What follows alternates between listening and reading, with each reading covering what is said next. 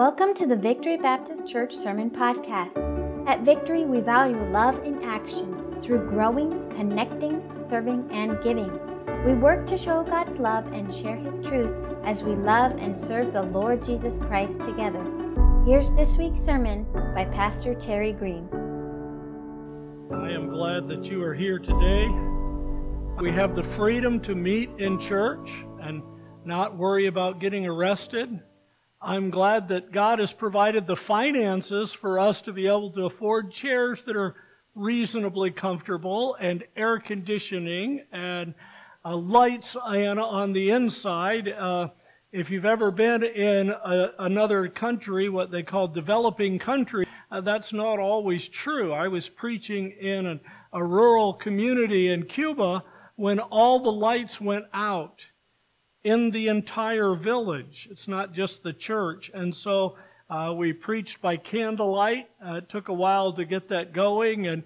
And there was pigs just outside, and it was a overcast day, and the smell of the pigs came right into the church. And so when I was through preaching, everybody was teary-eyed, and it had nothing to do with the message.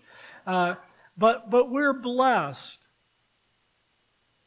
One of the dangers of being blessed is we forget we live in a spiritual combat zone. We don't experience it as much right here, right now, but it's just as real. In fact, during the message, you're going to face spiritual combat. You're going to face spiritual warfare because the Bible says as God's message is communicated, Jesus told the story of this, and as God's truth goes out, Satan comes along and tries to snatch it out of our heads and out of our hearts so we will not follow the Lord. So before we open God's Word, hopefully you can go ahead and open it to Colossians 2, but before we start reading it, I want you to take a moment, just you and God, you ask God to help you focus so that Satan won't snatch these truths away, so that you can learn and you can grow and be encouraged in the Lord. And then I'll lead us in prayer in just a moment. You just talk to God, and then I'll lead us in prayer.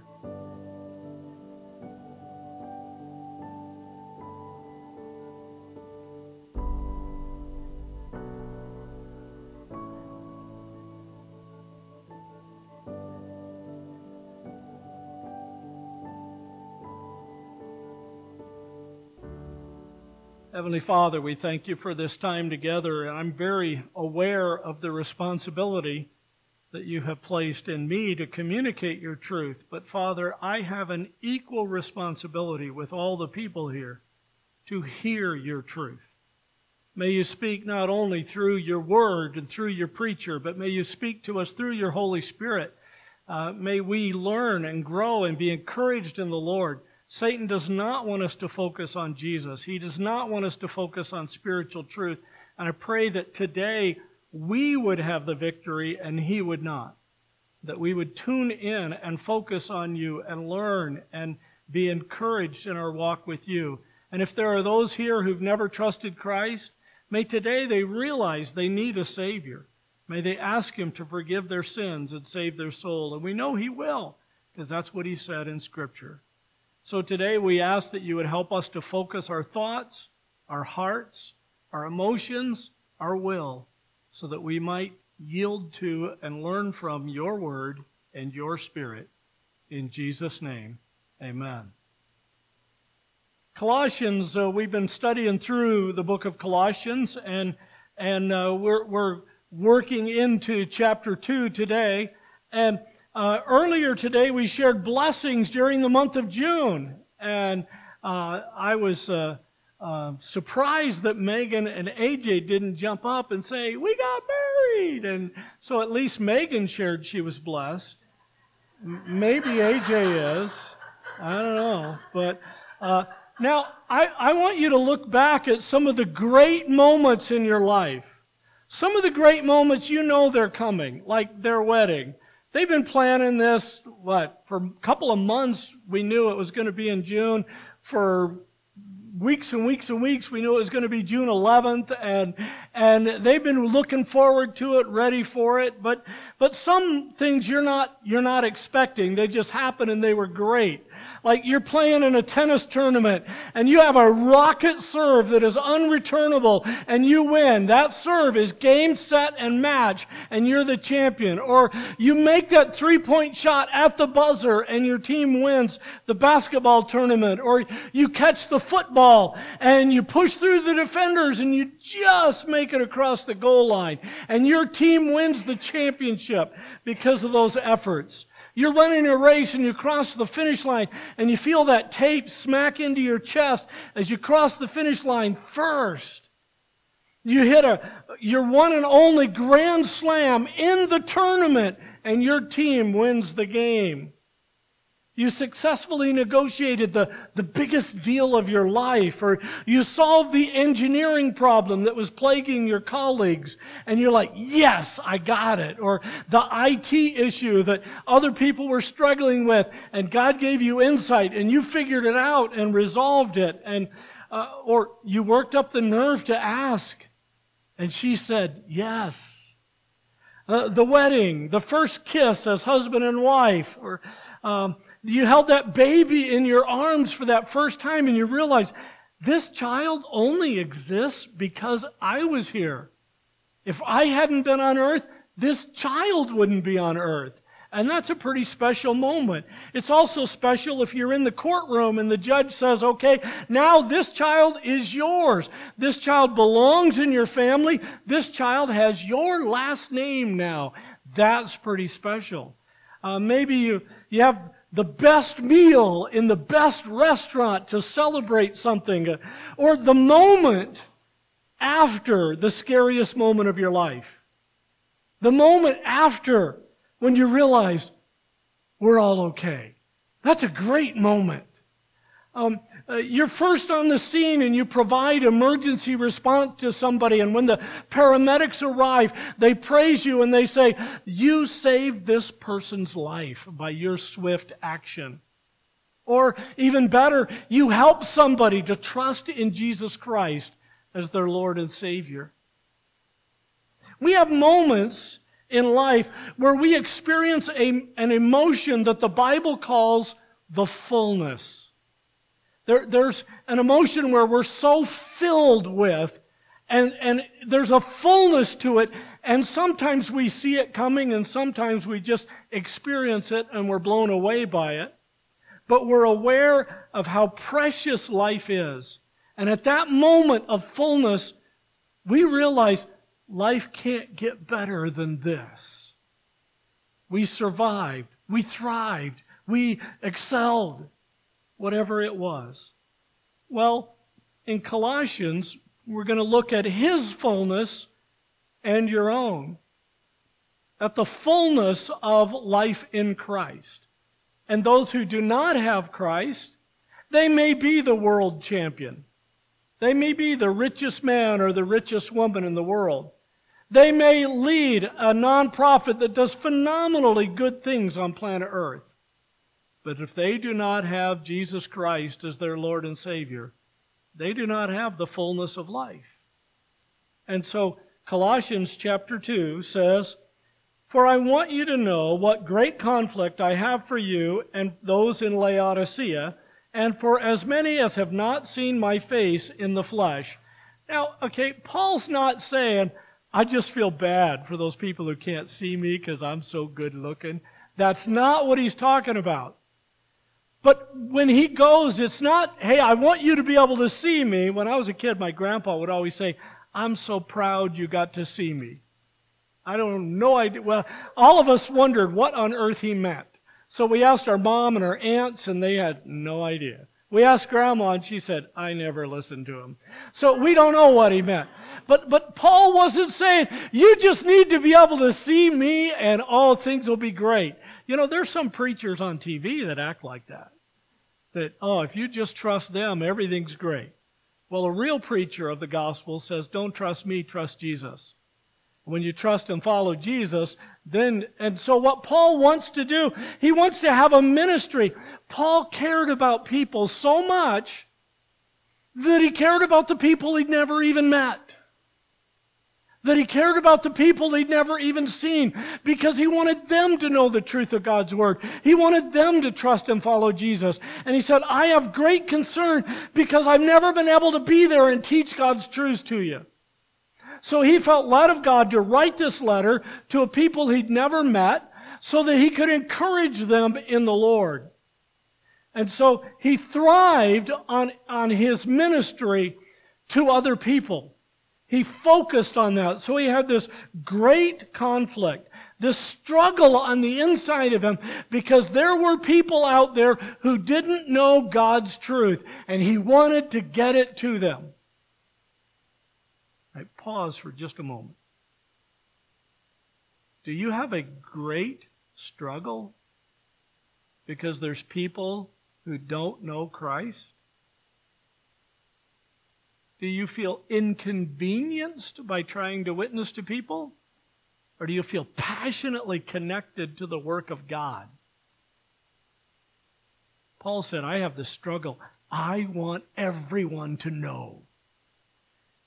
And here's what he wants to see, that their hearts may be encouraged, being knit together in love, and attaining to all riches of the full assurance of understanding, to the knowledge of the mystery of God, both of the Father and of Christ, in whom are hid all the treasures of wisdom and knowledge.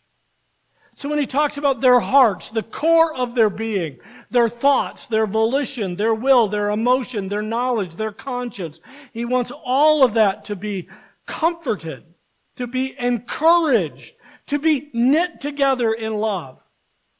That's the way God's family is supposed to be. I love coming into church a little early, and I love seeing people interact with one another. I know this morning, Becky's praising the Lord. She got a little bit of a good report from a doctor, but she has trouble getting around. And she was over there talking to people, and then came back over here. And people interact with one another, and they talk with one another. It's really fun if you get here early and have that opportunity. Now, if you just come, especially if you're here before the Bible class at 9:30 in the morning, there's lots of talking and moving around, and everybody's talking and encouraging, and the kids are doing that in their classes and engaging with each other. And then Paul said, I want you to have this. I want this connectedness in Christ, this familyness about being in Christ. It's a joy to walk with Christ with others. Paul wanted them to connect and encourage each other relationally. We have a responsibility to each other. We also have a joy of hanging out with each other. This past week, Mike Hall and I spent some time together, and we were talking, and we just enjoyed it. And then we looked at the clock and thought, well, we spent more time talking than we thought we did. It was just a blessing to be able to connect. Well, that's how God wants us to be.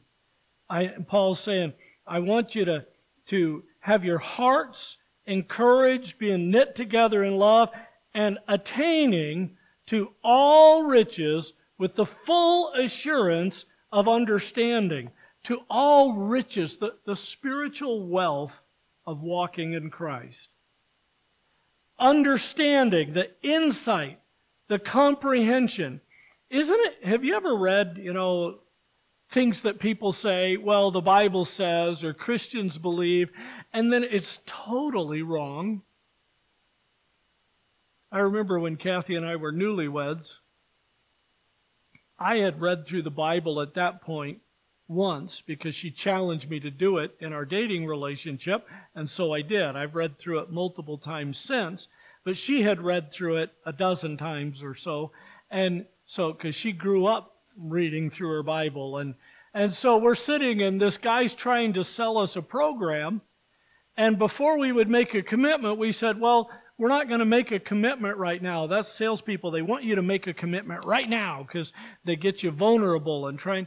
And so we're not going to do that. We've made a commitment to each other that we will pray about it before we make a financial decision. And this sales guy says, well, the Bible says the good Lord helps those who help themselves. And Kathy said, really? And she went, picked up her Bible, and she held it out and said, I've read through that. Was it 13 times? Oh, I read through that, and I have never seen that. Can you please show me where that is? You should have seen him backpedaling. But you know what? People say outlandish things that Christians believe. And part of it is that some Christians say terrible things. Like there's a so-called Baptist church out there that they protest and they yell and they scream that God hates homosexuals. God doesn't. Christ died to save them. Now, he still calls it sin. He calls it inappropriate lifestyle. But He loves them. He wants to see them trust Him and follow Him and serve Him. And He wants to bless their lives. He wants to see them live in heaven. He doesn't want to see them go to hell. Those people are abusing God's Word. And so Paul's saying, I want you to have understanding and insight and comprehension. I want you to have acknowledgement, the knowledge and the recognition of what's true. Because Paul wanted them to be connected relationally and connected doctrinally. So we get it right horizontally in our relationship, and we get it right vertically in our relationship with God. That we understand His Word. It's not enough to just love people. You know, some people say, well, if you love God and love people, that's all God requires. That's not what God's Word says. He wants you to love God, yes, love people, yes, but He also wants you to understand the truth of God's Word. In fact, the loving God and loving people is the fulfilling of the prophecies in Scripture, the fulfilling of the laws. And as we study and learn God's Word, then we are doing exactly what Paul's challenging them here. Have close relationships and good belief system, or the worldview, as Todd was talking about this morning in the testimony time. We listen, we learn, we grow, and it shapes our lives. And then in verse 3, the central focus is Jesus. He said, in whom, Jesus Christ, are hidden all the treasures of wisdom and knowledge.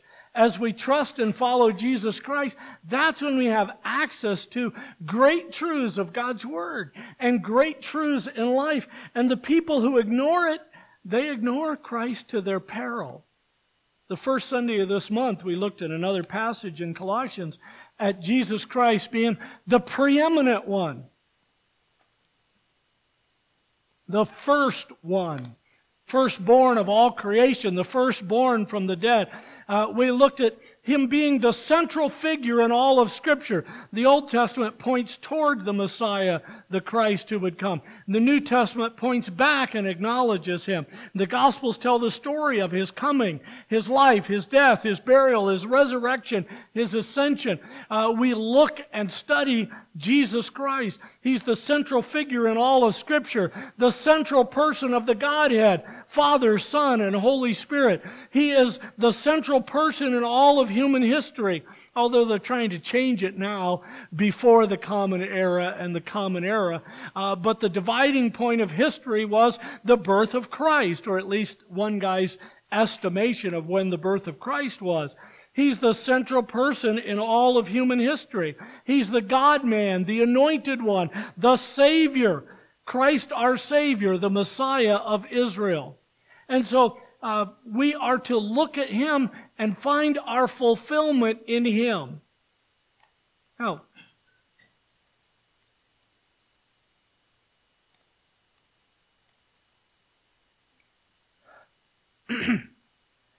if you're new, I have a medical condition. I'm having surgery. It's supposed to be next month. They're supposed to fix it. I'm really excited about that because it's been going on for months. But if I look like I'm about to have a heart attack, don't panic. If I collapse and I'm not breathing, please panic, okay? But other than that, just wait it out. I've gotten used to it, and Kathy's gotten used to it. If you see her getting nervous, then you can be nervous. So back to verse number 3. He says, in whom are hidden all the treasures of wisdom and knowledge. You know, there's a lot of people who consider themselves brilliant, but they don't trust Christ. And someday they're going to stand before Him in judgment because they have not received Him as Savior.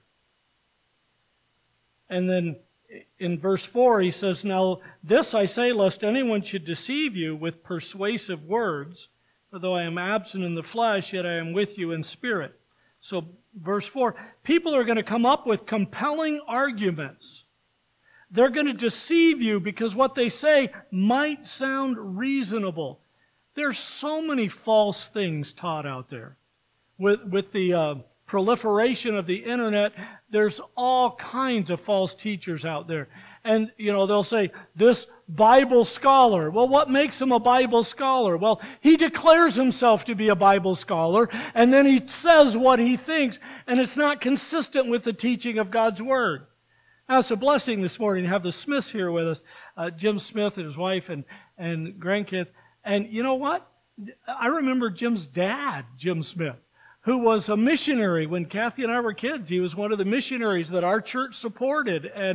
And his brother Leonard is one of our missionaries that we support.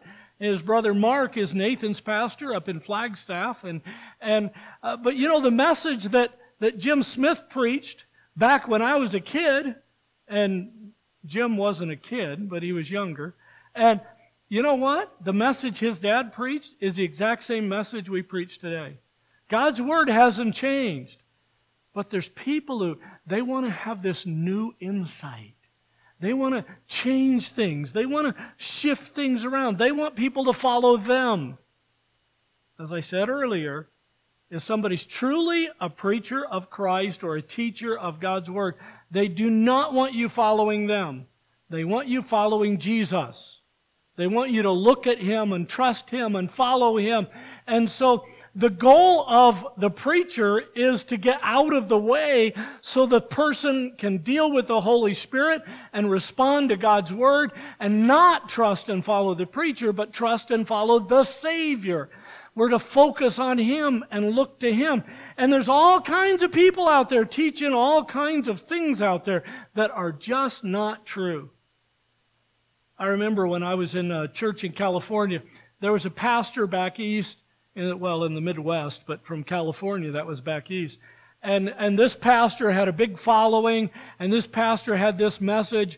And so the people came back from a conference there at that pastor's church, and they were sharing a testimony, and this one lady shared her testimony, like we had the teens share a little here, and she shared this testimony about this message that guy preached.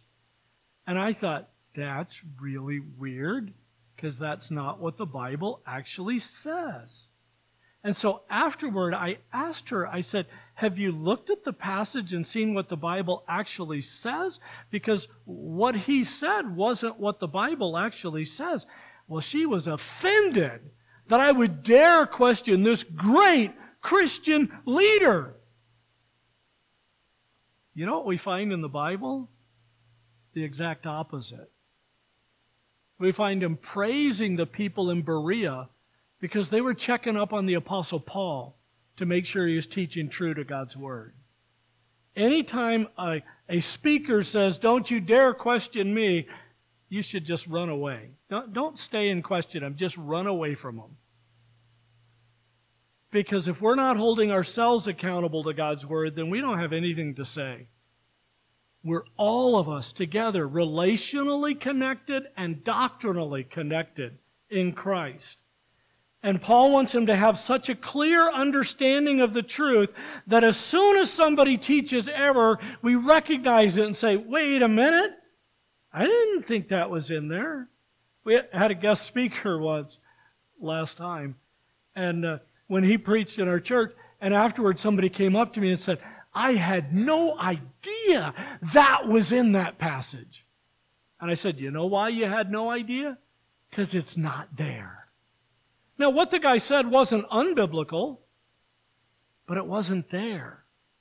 He made an application, although the application was biblical, he based it on a text that it wasn't in there. So we need to be honest with God's Word and apply it in our lives accurately. And so in verse 5, Paul said, I am partnering with you, even though we've never met. He'd never seen them. He's never met them, but he's partnering with them. As he says, for though I am absent in the flesh, I am with you in spirit, rejoicing to see your good order and the steadfastness of your faith in Christ. He was rejoicing to see the good order, the priorities they had, the biblical focus they had, the theological centering, the biblical worldview, the connection they had. And he's happy about that. And then their steadfastness, that they were true to the values and following through on their commitments. And so some churches really emphasize being led by the Spirit. I had a friend who was in a church like that, and he said in their church you never know what's going to go on. You show up and the Spirit might lead here and there, and he referenced it like where Jesus said, you can see the effect of the wind, but you don't know where it started or where it's going. He said that's how it is with the Spirit. You just don't know, and it might blow you over here, it might blow you over there, and what Jesus is actually teaching is the exact opposite of that. What Jesus said is, you can't see the wind, but you see the effect of the wind. And so if we suddenly had a massive wind blowing right through here, just right through here, what do you think would happen to AJ's hair? His toupee would blow right off. Now Nathan warned him that this was going to happen. So, but listen, you could see it. Papers would shift. Those of you with asthma and breathing problems would start going, trying to catch your breath because this wind was blowing through here. And so you can see what the Holy Spirit's doing by watching the effect of what the Spirit's doing. Not that it's absolute randomness, but there's actually a pattern to it. When it's blowing this way, things blow that way. When it's blowing this way, things blow that way. You can observe the wind, you can observe the moving of the Holy Spirit. Doesn't mean you're going to understand everything God's doing. We looked at that last week. There's certain things that God does on planet Earth, and we will never fully understand them in this life. Things that He allows to happen on planet Earth. But we can grow closer to Him, and we can connect with Him, and we can watch. And we need not only the Holy Spirit's leading, we also need some structure and order. Like we used the illustration before, we had 3 different people up here singing this morning. And what if they were each singing a different tune? Or singing in a different key? Actually, I might not notice, but it would drive her nuts. We want it to be somewhat organized. The church's plan. Sometimes I have a bunch of PowerPoint slides. Today it's just one. Sometimes we have different slides that go through. And occasionally we'll just skip a slide. I'll skip something. I'll move on because the Spirit led to have a conversation that took a little longer in certain areas, so we're going to cut that out. But what we need to realize is that it's not wrong to have plans and to have structure. Paul's praising them because they had plans and structure. But what you have to do is hold your plans out to God with an open hand and allow God to say, not that one. Not that one. Because He's in charge. We submit to Him and we follow Him. So he's happy that they have a structure that they're working on. He's happy that they have steadfastness in their commitments to Christ. And then in verse 6, as you therefore have received Jesus Christ the Lord, so walk in Him, rooted and built up in Him and established in the faith as you have been taught, abounding in it with thanksgiving. So verse 6 and 7 talks about receiving Christ as your Savior, asking Him to forgive your sins, and He will, and then walking with Him, in Him, walking along together. Now, in our culture, You might walk beside somebody at the airport. You're not connected to them. You might do different things. But in their culture, to walk beside someone meant agreement with them.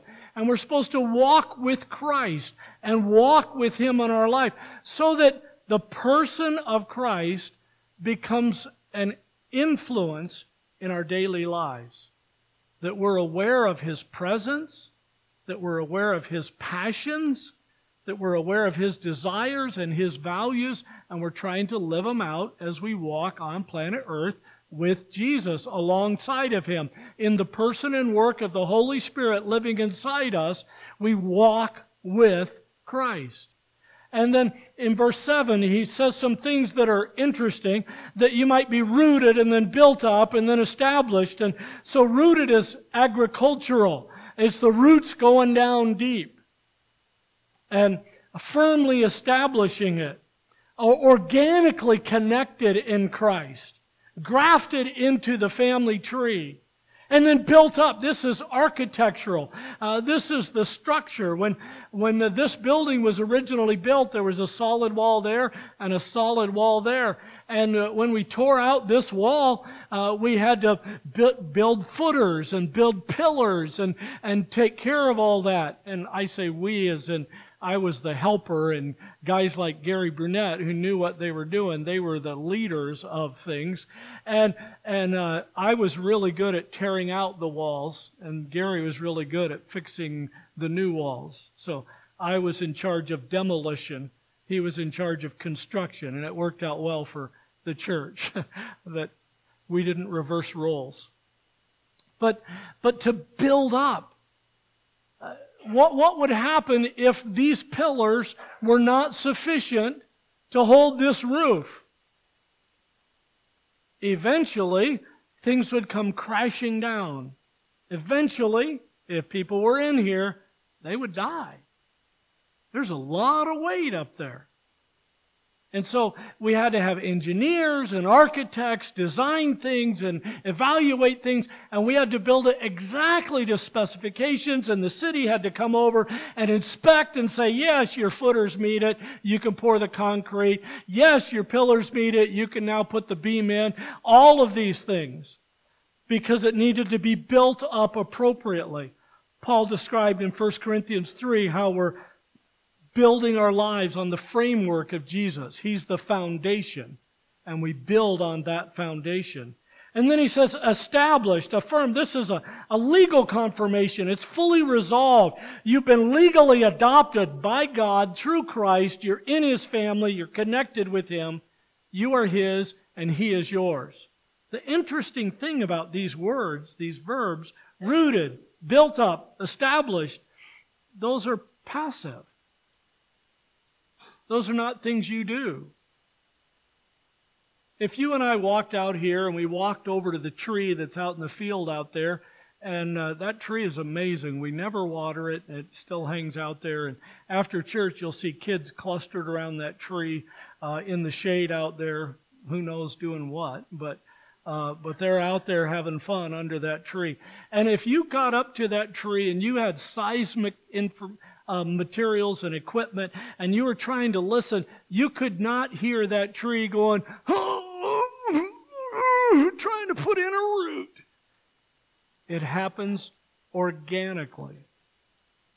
It just happens. That's what trees do, healthy trees. Unhealthy trees don't build a good root system, and they fall over. But you see, this is passive. Rooted is something God has done in you. God has so connected you with Christ that you're solid. You're good. If you live another 100 years, you little kids might think that sounds cool. Those of us who are a little older think another 100 years in this body, not such a great idea, you know? But we're rooted. We're connected. so that whenever we die or the rapture happens, we go to be with the Lord. There's no question, because He has rooted us. He has built us up in Him. He has given us the opportunity to grow and mature in our faith with Him. Some of you have been walking with the Lord for more than 50 years. And as you walk with the Lord and you grow and you mature, you trust Him more. You have more faith today than you used to have, because you've seen God get you through some really bad stuff in your past. And you've seen Him be faithful. And so you are rooted and you are built up and you are established. And these are things that God has done in you. And then He says something that seems like the other stuff should be stuff we do. We should try and root and build and we should try and establish. And then the byproduct would be abounding. But look what He says. As you have, the end of verse 7, He's established you in the faith, as you have been taught, abounding in it with thanksgiving. Now, abounding, that's something you have the responsibility for. Now, God's doing the work of saving you when you trust Christ, of building you up through the work of the Holy Spirit and the work of Scripture and the teaching of other people, and then establishing you solidly in the faith. God is doing those things. And then even as you have been taught, that's passive. Paul wasn't the one teaching them, but Paul had confidence in what was being taught, because Paul knew it was based on God's Word and they were being taught accurately. And so he had confidence. He was not the teacher. He had never met them, never seen them, but he knew what they were being taught because it was the truth of God's Word. And now, abounding, this is something you should do. You should be super abounding in the work of the Lord. It should be bubbling over in your life. There should be a joy in the life of a Christian, even in the midst of our pain. Like Clay shared this morning. Her dad just died. Sad to lose your dad. I did that a couple of years ago. It's hard. You know they love the Lord. You know, I know my dad's in heaven because he trusted Christ when he was a kid, and Clay's dad signed a thing in his Bible that he trusted Christ when he was a kid, and we have the confidence that we're going to see them in heaven. So we rejoice that their suffering on earth is over. We're not glad they're dead. We're glad their suffering's over. And there's a joy that we have in Christ that transcends the circumstances of life on earth. That Paul said in the midst of his difficulty and his imprisonment and his beatings, he could say, I know that what has happened to me has happened to the furtherance of the gospel. God has given me the opportunity to preach to people I would have never met if I hadn't been going through these hard times. And so he could abound in it, a superabundance with overflowing thanksgiving. You know, when I had a lung infection that I got in Cuba in 2011, before that, for 12 years, I'd been going every year to Cuba and ministering and preaching in a pastor's conference there and helping churches. And one day, I spoke 7 times in one day. I often spoke 3 times in a day for days on end while I was there. And it was exhausting, but it was exciting. And Kathy went with me a couple of times, including that last time, and I don't think I would have made it home without her because that infection really derailed me, and I barely got back to Arizona. And I can't travel internationally now because my lungs are damaged. But Kathy and I noticed something in Cuba. The income of the people in Cuba. Today in the world, they say that more than 80% of the people in the world live on less than $10 a day. Well, at that time in Cuba, the people who were doing really well got about $30 a month. About $1 a day. And they were the ones who were doing well. And we'd stay with people and we'd visit with people and we'd look at their struggles. And the thing that really impressed us was their joy in Christ. The believers, they didn't sit and fuss and moan. They rejoiced that they had Christ. And we saw these people who had, humanly speaking, financially speaking, practically nothing. And yet they were generously giving to further the work of Christ. And American Christians are known as some of the whiniest people on the planet. We fuss about health concerns, we fuss about politics, and yet we are so blessed in Christ. We should be the most joyful, superabounding in the joy of the Lord. He says, abounding in the faith, as you have been taught, abounding in it with thanksgiving, rejoicing and have it overflowing because of Christ. But instead of focusing on our problems, we need to focus on our Savior. Instead of grieving over our losses, we need to rejoice in Christ. The true fullness of life comes from an ongoing personal relationship with Jesus Christ. Look what he says in verse 8. Beware lest anyone cheat you through philosophy and empty deceit, the tradition of men, according to the basic principles of this world and not according to Christ. There's a lot of false teaching out there. Beware of that. Look away. Psychology is important. Philosophy is important. But only if your theology is accurate. Otherwise, it's going to go wrong. And then he says, here's why we need to focus on Christ. Verse 9. In Him dwells all the fullness of the Godhead bodily.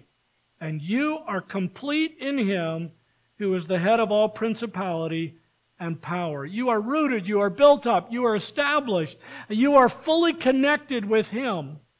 In Christ, you have the fullness of God working in you. You have a spiritual relationship with God through Christ. And that should change everything. It should change how we spend our time, how we spend our money. It should change what we complain about. How many things should we complain about? Do all things without complaining, the Scripture says. It should change the attitude that we have toward life.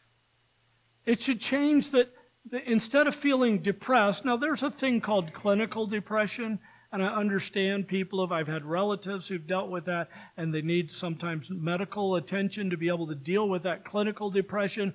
But the problem of a lot of people is not clinical depression. They just have emotional depression.